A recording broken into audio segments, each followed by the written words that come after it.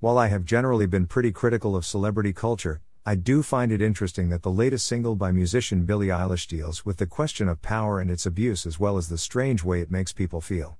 Most of the time when I think of celebrity culture, I think of the malign uses of cultural power that celebrities engage in, encouraging other people to follow after their disordered and generally disreputable lives as if they were models to be followed by an increasingly corrupt and debased general culture.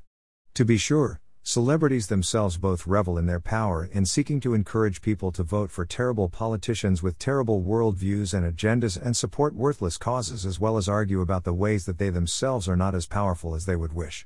Celebrities are merely the public face of entertainment culture, and a great many of the even more powerful figures recognize that their power comes from not being known, and that if their power was known as producers and executives and the like, that they would deal with a lot more hostile attention from those who dislike how that power is used. It is easier to build up and then tear down celebrities than it is to face up to one's own abuse of power, which is all the more profound because it is not obvious and openly acknowledged. It does not appear as if Billie Eilish is reflecting upon her own power.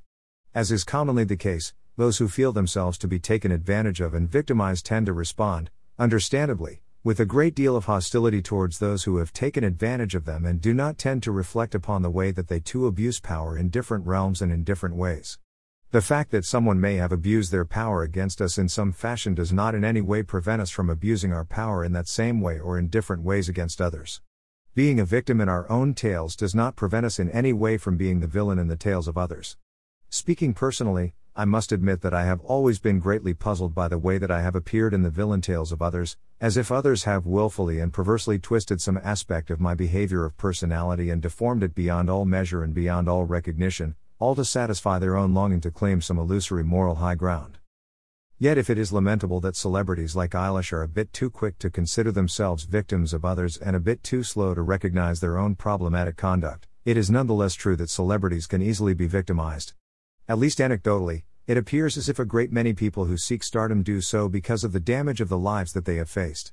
It is natural to expect that those who have been victimized seek some sort of power so that they can feel strong and secure, and that those who hold real, often hidden power might use the lure of apparent power from celebrity status as a means of taking advantage of those who are power-hungry but not sufficiently worldly wise to recognize the many layers of power that exist. It is easy to talk about corrupt societal structures, but it is hard to create and to maintain just societies in the presence of people who are nearly all in their own ways highly unjust in their own fashion. It is a very important lesson to desire not to abuse one's own power. And yet the desire to avoid abusing one's power does not mean that one is successful in avoiding its abuse. A great many people have seen your power as a soulful and vulnerable discussion of a relationship between Billie and an older rapper that went south, even though to her credit Billie asked her fans not to bully and harass and abuse him in turn. Yet the song openly asks the older rapper, known by the intriguing name of Q, whether he is only concerned about the personal repercussions he will face, including perhaps the loss of his recording contract, as a result of the fallout of his relationship. This is indeed something that an older person in a relationship with a younger person has to think about, the fallout and the repercussions. There are some people who would argue that there is something inherently problematic and unequal about a relationship where one partner is so much more experienced in life than the other person, so much more worldly wise.